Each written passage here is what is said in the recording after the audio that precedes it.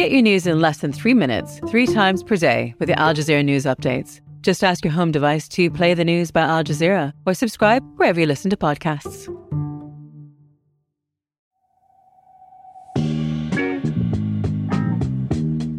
Canada is a major oil and gas producing country. Mr. Speaker, higher inflation means higher prices for families. 21% higher for apples, 22% higher for bacon. So what does this Prime Minister have to say to young people who've given up on ever being able to own their own home? We got this big nothing. It's just inflation.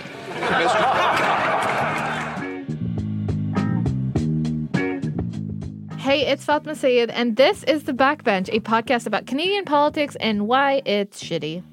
Today, on our last episode of 2021, all signs point to indicators of Canadian economic health being super politicized this week and likely for the foreseeable future. We'll give you a primer for the fall economic update, which drops December 14th, the day the show is out. And I want to hear some reflections on this year from our backbench, highlights and lowlights, and what we hope to see in 2022. Joining me this week, Jaskaran Sandhu is back. He's the senior consultant at State and co-founder of Baz News. What up? How goes it? Jason Markusoff is here. He's a contributor at Maclean's. Hello. Good day. And Murad Hamadi, reporter at The Logic, joins us from Ottawa. Hello. Hey. Let's get into it.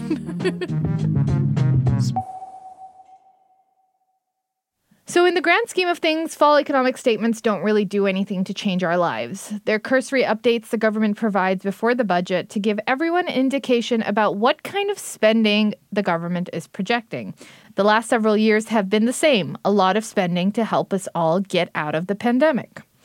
What does affect our lives is how politicians talk to us about the economy, and this is what I want to get into today. Over the last several months, we have seen politicians across party lines politicize things like inflation, wage subsidies, paid sick leave, inflation, investments in industry, benefits, inflation, seriously, inflation. We've seen them use bad memes and talk about and assign blame for an increasingly out-of-reach housing market. We haven't seen many solutions or proof that our politicians understand what is happening to our wallets or to the economy or how government finances fiscal policy works. Frankly, it's all a bit disappointing, and that is rant over from me. So as we head into another week of all this, let's try and figure out what the heck is actually going on beneath the petty political theater. To start, the debate over Bill C-2 continues. Listeners will remember that this is the big $7.4 billion just in case another lockdown happens bill that offers various COVID recovery things like aid to businesses that have lost 40 to 50% in revenue. Chrystia Freeland called it insurance policy. As we're recording, this bill is being reviewed one last time, and the discussions around it have devolved into, well, a bit of a shit show. So, Jason, Chrystia Freeland announced Bill C-2 would cost $7.4 billion and that the money will come out of the Consolidated Revenue Fund, a fancy title for the government's bank account.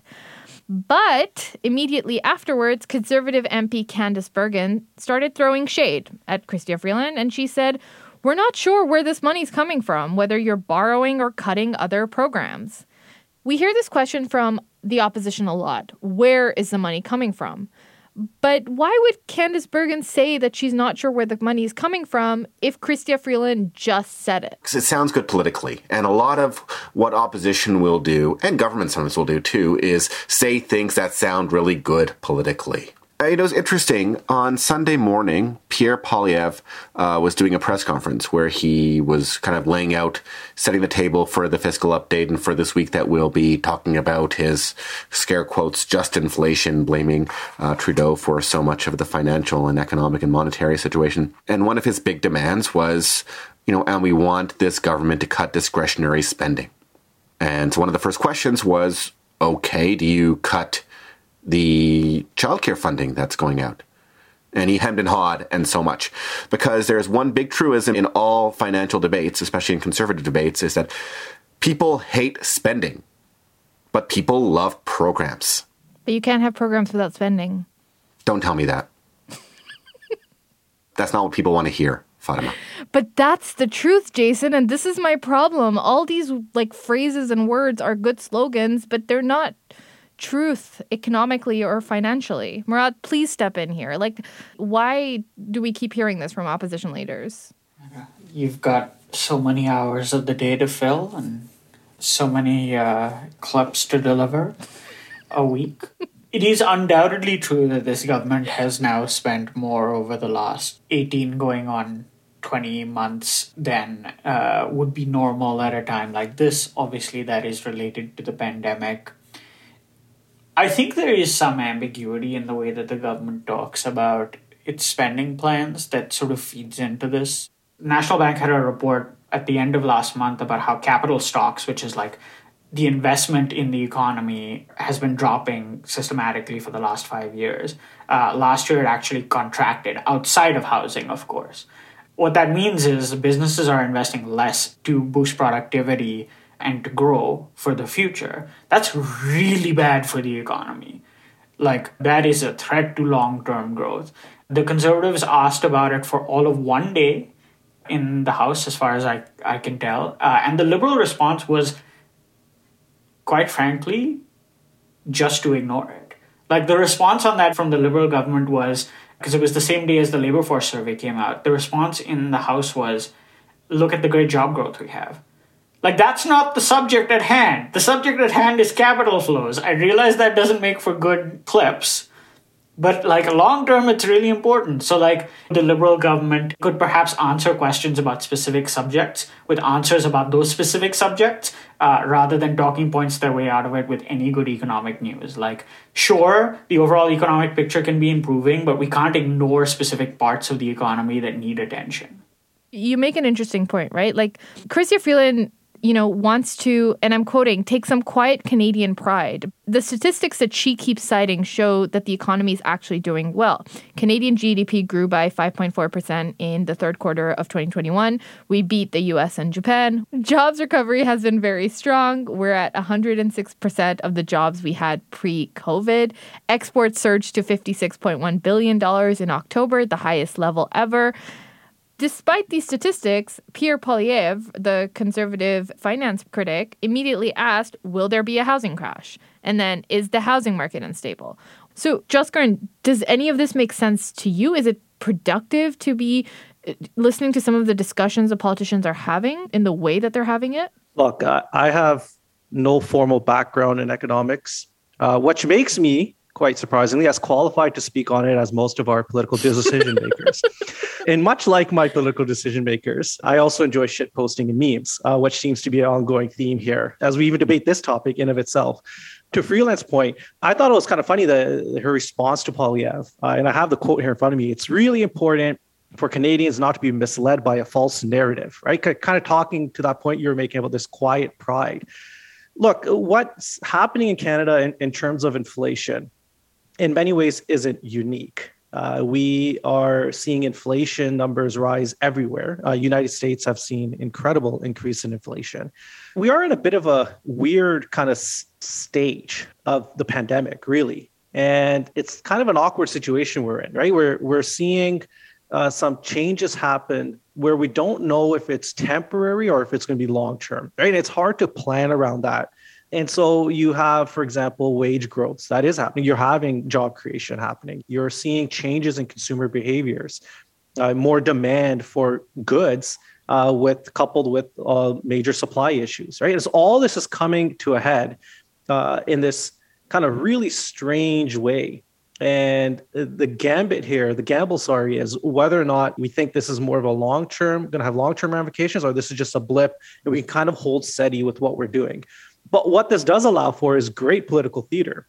And you're seeing two important characters kind of dictate the pace of this conversation. Again, Freeland on one side and Poilievre on the other side. They're literally made for each other. It's so good how they're engaging with one another on this. In many ways, do reflect the conversations we're having in real life. You said that it's so good, this battle between Chrystia Freeland and Pierre Poilievre, but it worries me. To what extent is the Liberal government to blame for inflation? And I know we've talked about this time and time again, but there seems to be a complete ignorance and avoidance of the fact that there are larger external financial factors at play that maybe the Canadian government can't do anything about. The Conservative opposition clearly wants to pin the blame for inflation on the government. It's not enough that they want to attack the inaction or the lack of action to soothe the pressures of inflation. They want to create this notion with this branding of just inflation that everything is terrible and it's all Justin Trudeau's fault. That's their political MO. They have to engineer a narrative that fits that. They don't have to engineer it. They want to. They choose to, political imperative tends to be that you blame when the economy is crappy or when things are tough. You point to reasons why those guys did that. You can't say they're blameless. This is politics. I know that politics is terrible, and I love your idealism about that politics shouldn't be terrible, Fatima, but politics is terrible, and I think we have to understand that as a bit of a really unfortunate, shitty baseline. But into the void, we're seeing the Conservatives criticize the hell out of the Trudeau Liberals for inaction, and we're also seeing some premiers step into the void. Legault, Ford, and Kenney most prominently are either planning or talking about doing some measures to soothe, maybe put more money in people's pockets. I mean, I think there's to Jason's point, the job of the opposition is to oppose. And there's this thing that's happened over the last 6 years in the Liberals have been in government where this is not by any means a novel or unique insight, but where sort of the declaration that they care about something or that they're paying attention to it is a substitute for actually doing anything about it. Yeah, and I think this is the problem with the political theater. I understand politics is shitty, but with the fall economic statement dropping today as this episode comes out, can we expect them to address some of it? Or are we just going to see this conversation continue? And if so, how do we push back on it? So the fall economic statement will have some amount of spending in it, it looks like. After the 2019 election, what they did was basically just a numbers update. It's here's the state of the economy right now, but there's no actual program spending in it. It looks like there will be some, and the leaks to various outlets have suggested it's going to be sort of modest spending. Also, I'd note that the day we're recording, which is the day before you're hearing this, because of course all our listeners listen the moment this comes out, Bank of Canada Governor Tiff Macklem and Finance Minister Chrystia Freeland are announcing the bank's renewed mandate, which again is a 2% sort of target between the 1 and 3 range. So that is significant. It sort of stayed the course, but fall economic updates, budgets, they are now messaging documents, right? They are, here is the government positioning what it says, what it thinks is important. Here's a few programs designed to indicate that importance. And then there's a whole bunch of stuff at the end. There are tax changes and stuff, which is where some of the magic typically happens, regulatory stuff and so on. So I would expect that if they're feeling the pressure on inflation, we will see some programs that are framed as reactions to inflation, as well as possibly some stuff around the capital investment file. But I'm not expecting this to be the sort of grand Liberal plan to tackle the economic problems of sort of 2022 today, I guess, depending. The Liberals, I think they have an awareness that they can't do everything. It's talked about as a very ambitious activist government. Their agenda on climate change, kind of all-encompassing, consuming many ministries whole and touching on many other ones, including increasingly public safety, given the issue of adaptation and resilience, and childcare. Childcare, they are establishing a new national program. This is, on par with what a national pharmacare would be, or almost, as big as healthcare or other social funds. It's a massive entrenched program that they're going to be funding for a long time. So they're going to have to, in some ways, set aside other things, not really focus on other things like a major industrial policy. That's their choice. And they're also, not only are they hearing it from the Conservatives and from some other, members of the public on inflation, they're also hearing it from the economist community. If the markets get jittery and there are credit rating cuts or just other signals from sort of the larger banks and the broader business community, this government is, spending too much. Is trying to do too much all at once, too fast, and its spending is affecting the economy negatively with inflation and other problems, then they will have to pull back. Do we think the government should pull their feet back from the pedal, as it were, and let the economy now do its thing and reset if it is as strong as Freeland says it is. I saw Bill Morneau, our former finance minister, wrote, that's what they should be doing. There's still a lot of question marks over what we're dealing with. You put an earlier question as well to all of us over kind of the discourse that we've been experiencing and how much is that going to change as a result of the economic statement. And the reality is it's probably not going to change much. This is not how we consume information as human beings. And the meme culture, the Poilievre empty gesturing that some critics have accused him of, Freeland pivoting to points that she's continuously pivoting to, that's not going to change. Especially on topics as complicated as the economy, where even economists struggle to explain it. And if for your regular average Canadian who's busy throughout their lives, their interaction with the economy is going to be the grocery aisle where everything is more expensive. It's going to be the housing market, where I'm in right now in Brampton. I think the year-over-year growth from last year to this year was 33% in housing, the value of a house. That's absolutely bonkers, right? And so for most Canadians, that's their interaction with this topic. That's what they understand, and they're gonna break down what they see through feelings, right? They're not gonna understand maybe the numbers behind everything that they're dealing with, but they understand how it makes them feel. And that's where Poilievre does have an advantage in the kind of communication that he's pushing. And it is why it's working for him. And it quite frankly won't change until those lived realities change on the ground, which, again, we just don't know. We're in an unprecedented set of time. And the economies, these inflation numbers, these wage numbers, everything that we're experiencing is almost unprecedented, at least in recent memory. So all these things are still there, irrespective of what happens as a result of Freeland's statement. Yeah, I don't know. I appreciate opposition needing to keep government accountable for what they're saying and what they're doing, but they're also not offering solutions, or they're not offering alternatives, or they're not speaking specifically. Just once, I'd like someone to say, hey, what are you doing about housing and affordability, and why aren't you doing this? Or why aren't you doing that? I think part of the reason is why no one even knows what to do. The reality here is that it is so complex that there is no simple solution. And it's very difficult to communicate that in any kind of real way that will connect with people, which is why you see politicians always revert back to just these easy to explain sound bites, because it's very difficult to do the detail, especially on, again, something that's complex as the economy. If your life is more expensive, it does not matter whether Pierre Poilievre is right or not. Frankly, it doesn't matter whether he's saying it or not. And it doesn't matter what Chrystia Freeland's response is. A fully reasoned economic argument for why your life is more expensive and you shouldn't worry about it does not make you worry about it less. Madam Speaker, point of order. What is your point of order, Just Good? I've been watching the fallout of Miss Fatima Anvari being fired for wearing a hijab in Quebec, i.e. because of Bill 21. And part of the reaction, obviously, was from politicians.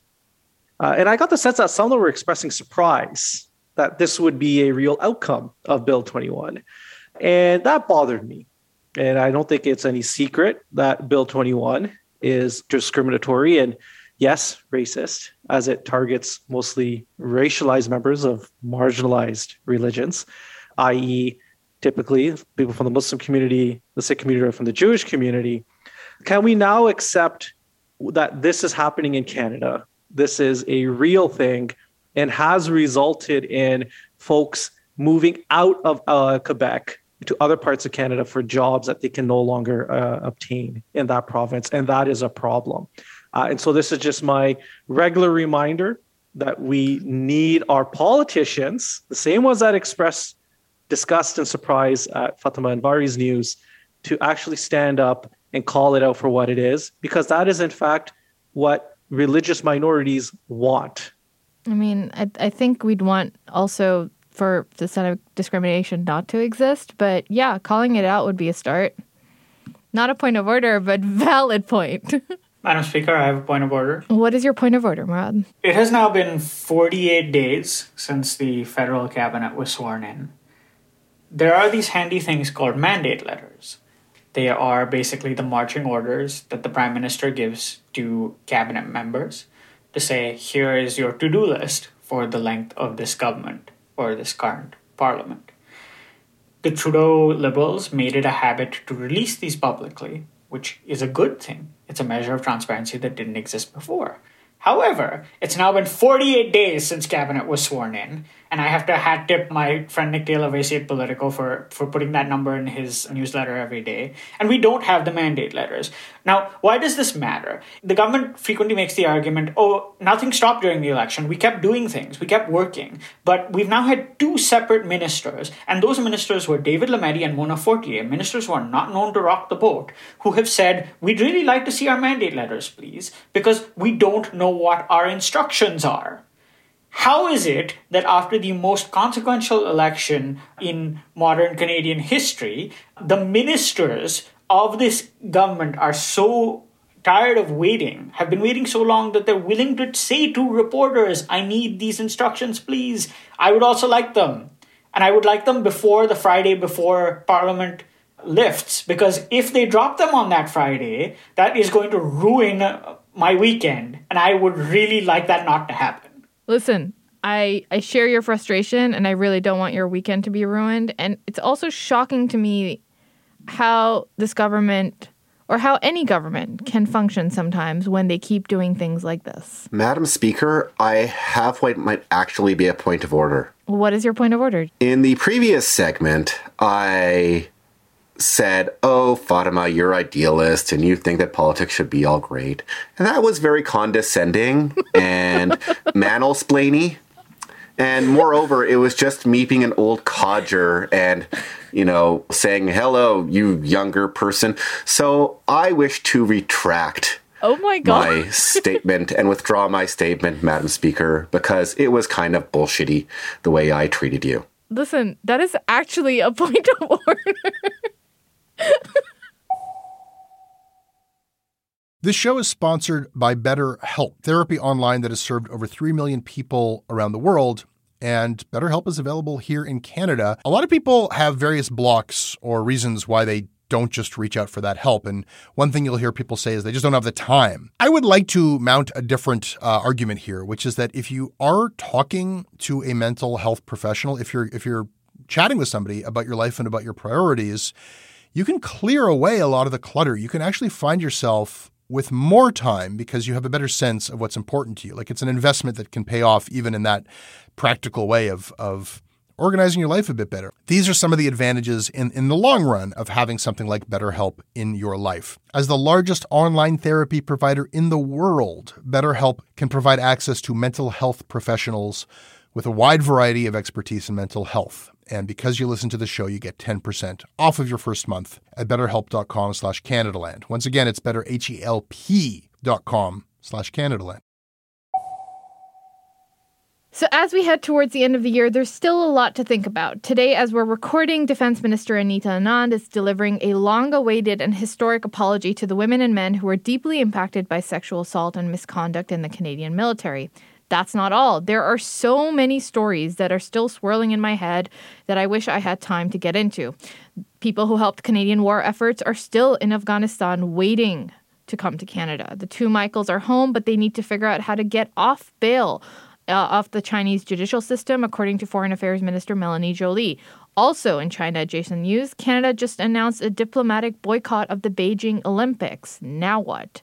Meanwhile, the federal NDP can't seem to come out against the BC provincial government for their handling of the Wet'suwet'en struggle against Coastal GasLink. Several Conservative MPs still won't get vaccinated, and the commissioned review won't even tell us if they have a legitimate reason not to. Oh, and Erin O'Toole's leadership is still being questioned by his own party. To end on a nice note, though, it seems like the new parliament is capable of working together when they want. We saw that earlier this month when they all came together to finally ban conversion therapy. The list just goes on and on and on. So to wrap up, it's our last episode of 2021. I wanted to ask you all about your bests and worsts of 2021, a highlight and a lowlight from each of you. Jason, go. I have a highlight. The Michaels being freed. That was incredibly significant for quite a few reasons, not only because it ended this 1,000-day hostage crisis for two Canadian citizens that did, as far as we know, do nothing to deserve that, but, happened to be in China when a government was ornery.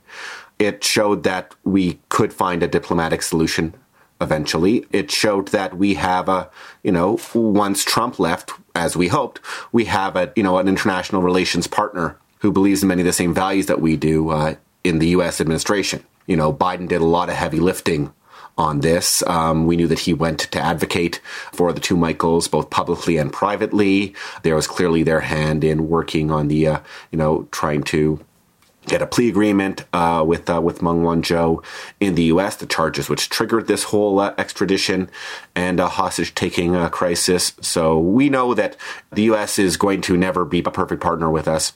There will be trade frustrations, but we know that now, if a Canadian is in trouble in a diplomatic situation, U.S. will support us. That is huge.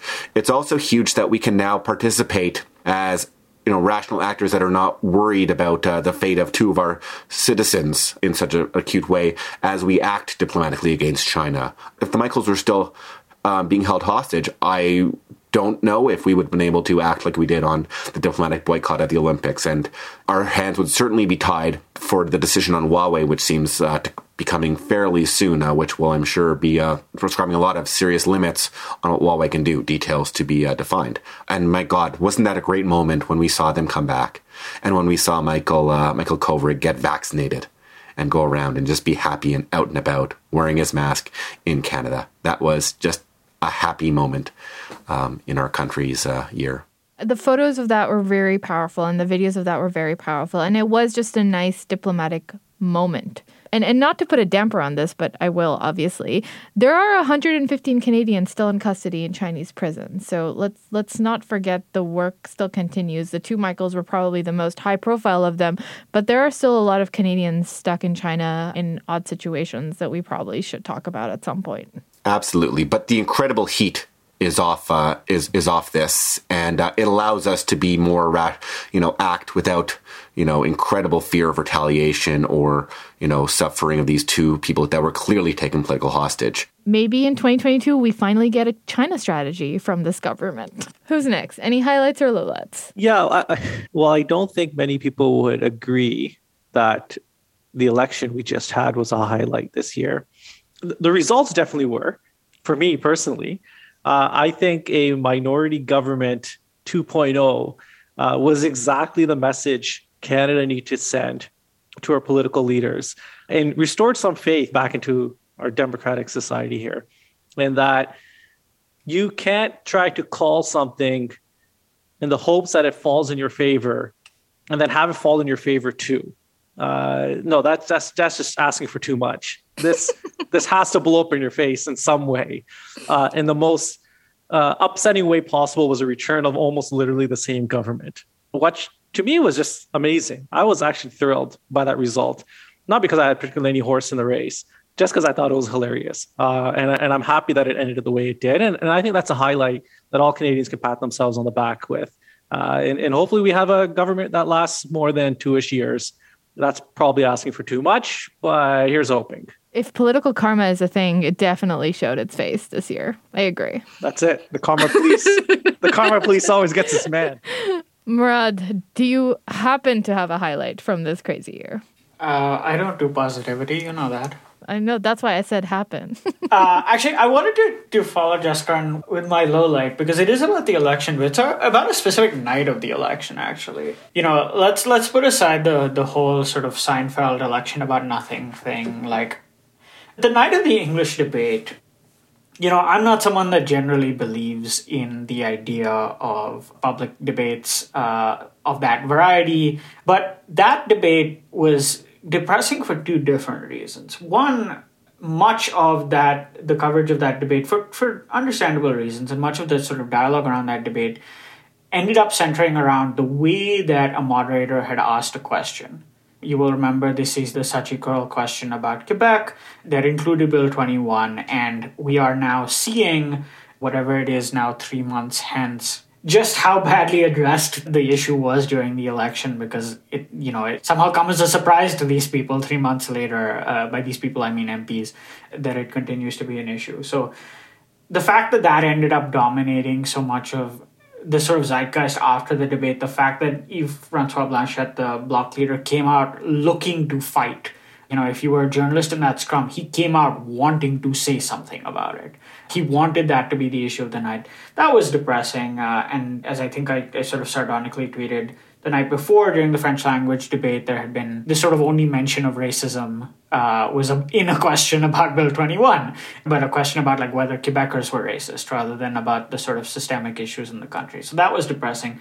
But then also that, I'm at the end of the day a business journalist, and there was no real debate about the economy that night. And I think the reason that I bring it up is that it was a night that reinforced my cynicism to me, because it reminded me that, in fact, this is theater. I think the thing that was depressing to me was that the sort of definition of the theater we're allowed was even so narrow, that you had two debates, one English, one French, and then, of course, one extra French, that there are so many big problems that as a society and as a country we have to solve, but the sort of format of them stuck us to, that whatever weird rotating cast of questions and whatever else was going on in that English language debate, you ended up having the highest level conversation about any given issue, It was very much like highest common denominator. And I think that's what we're stuck with. And that's depressing. It is depressing, even if like me, you don't expect anything better.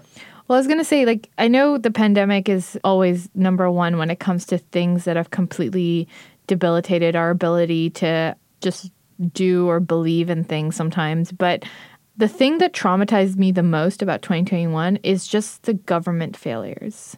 The government failure to communicate, the government failure to act in a timely and effective way. I don't know. There were all these, when the pandemic started, everyone's like, we're going to do things differently. We're going to try. And I know that was over 2 years ago when they promised it. But part of me is like, okay, when? Maybe now? Maybe now? On the subject of government mishandling and the pandemic, I'd like to offer my lowlight of the year. And it's a bit close to home for me because I'm in the West. And that is that conservative Western premier who totally ignored all good, counsel from and, example learning from waves 1, 2, and 3, and had a disastrous wave 4 and should have really known better, and his people suffered the consequences. I could be talking about Jason Kenney, but I'm not. I'm talking about his two-bit understudy, Scott Moe in Saskatchewan. Jason Kenney's crapitude during the pandemic has been covered extensively, including by me. Less discussed is Scott Moe, the province of a million and change people. There was worry that Alberta would hit the wall, and because they opened wide and didn't have as much vaccine uptake as elsewhere, that their ICUs would max out and they'd have to send people abroad or invoke triage protocols, meaning some people would have to be not being served by intensive care when they needed it. Didn't happen in Alberta, thankfully. In Saskatchewan, it did. They had to export a number of intensive care patients to Ontario, where some died. They have now had more intensive care patients over the course of this pandemic than any other province on a per capita basis.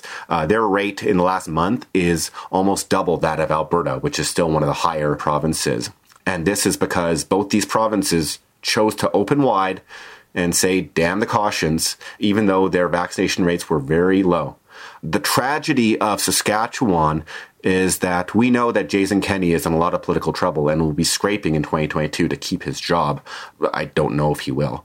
And is clearly behind in the polls. In Saskatchewan, the Saskatchewan Party remains behind Scott Moe, and the Saskatchewan NDP is very puny and not very strong.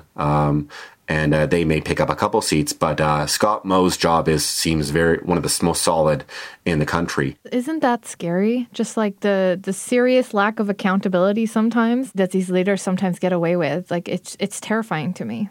Well, this speaks to responsiveness of population. The Alberta population is really, really roaring back at Jason Kenney. They're frustrated with Scott Moe. It's not quite to the same extent. And what's two of his big, statements in the last couple weeks that have gained attention?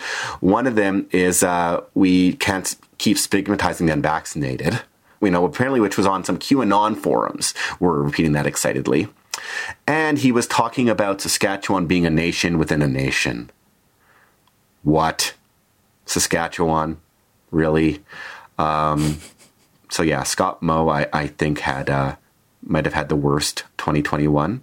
Did anyone get the receiving end of accountability? I mean, if we take Juskrin's point and you know, the election is some measure of accountability, maybe it's political karma, but did we see any serious accountability in 2021? Nova Scotia turfed the Liberals who were lackluster. True. And put in a guy who, Tim Houston, who seems to be quite a moderate conservative, not in the Aaron O'Toole, Jason Kenney, Scott Moe, well, I guess more in the Aaron O'Toole vein. And I would also say that the unpopularity and bad decision-making of Manitoba Premier Brian Pallister led to him stepping aside early, and Heather Stephenson, the premier, basically has been saying we need to care, we need to start listening, we need to be better than we were, even though she was deputy premier. I guess some of the military leaders that were forced to step down or resign could be seen as some measure of accountability for some of the sexual misconduct stuff that's been plaguing that institution for years, or even the shift in defense minister could be seen as accountability.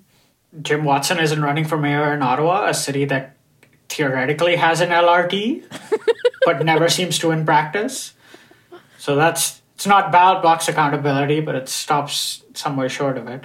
Maybe another highlight, if I could be more positive, was daycare. We finally got a daycare program that is going to matter. That's true. Except for Ontario. It'll come. The opposition wants to say that it's going to, it's going to take 5 years to get to $10 a day. Starting in January, I am paying $1,000 less per month for my 2 children in daycare because of the money that is flowing. Because somebody is finally saying this shouldn't just be a private market, do what you are able to solution. That daycare is an important part of our economy and our economic structure. And it's happening, people, and outside of Quebec. And that is really important. And finally. Well, I guess along those lines, and this is kind of like a perverted highlight, but I think people started to take female and immigrant workers more seriously. Well, yeah, as a Brampton man, it was nice to kind of read about the champions that call our city home, as we dealt with stubbornly high transmission rates, which, surprise, surprise, were stubbornly high because everyone here works in frontline industries where they just can't work from home, so that you can get your nice deliveries at the door and the factories keep humming and the trucks keep delivering. And these are the people that deserve all the gratitude in the world from folks across this country. And it's not just communities like Brampton. There's many others, that paid a very steep price to continue providing these services. An industry that a lot of my family members are in, and my father actually spent decades in. Drivers of airport limo and taxi services were the first to start dying from COVID, right? And so these are the people that face it upfront and personal. And I can say, unfortunately, for a very long time, these folks were forgotten or just footnotes of sorts, and that for the first time in a long time, at least I noticed, I don't know if anyone else has, but I noticed a kind of a humanizing of them, that they're not just cogs in this machine that just don't matter. Indigenous communities also, I think, came into a spotlight in a way I've never seen before. Well, that was one I was going to share. In some ways, it's in some very stark and disturbing ways, a lowlight for Canada, and a reckoning that was long overdue in this country. We've discussed this before as well. It's like this, I personally felt embarrassed in how little I knew of the actual legacy of this country. Again, in a kind of weird way, the highlight from this is that, I from what I've seen, and I'm sure everyone here would agree, there's been a bit of awakening in communities like the one I grew up in that never talked about what the Indigenous community experience here has been, and what the actual realities of our history is, like this country's history is. And you're finally starting to have those conversations that were missing.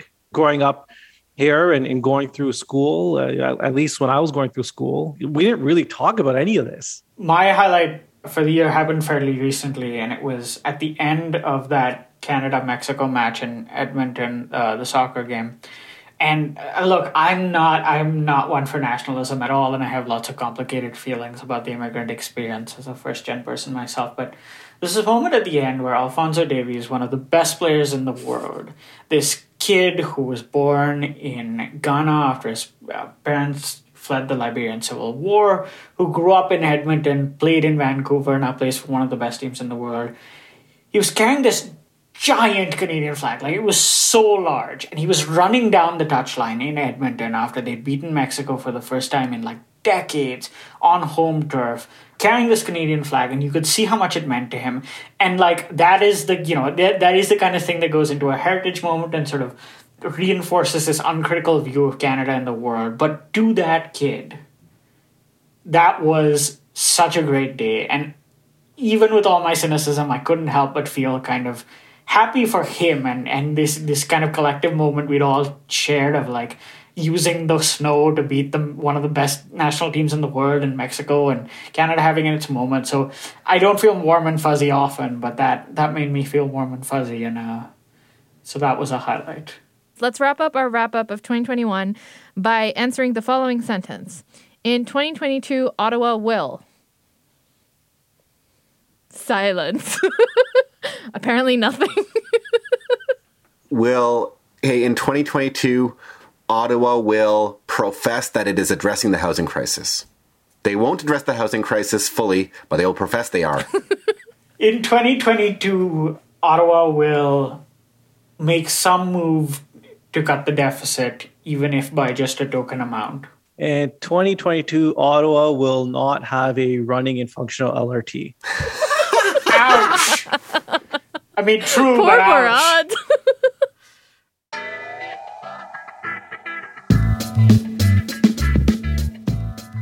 That's the last Backbench episode of 2021. That's the 20th episode of 2021.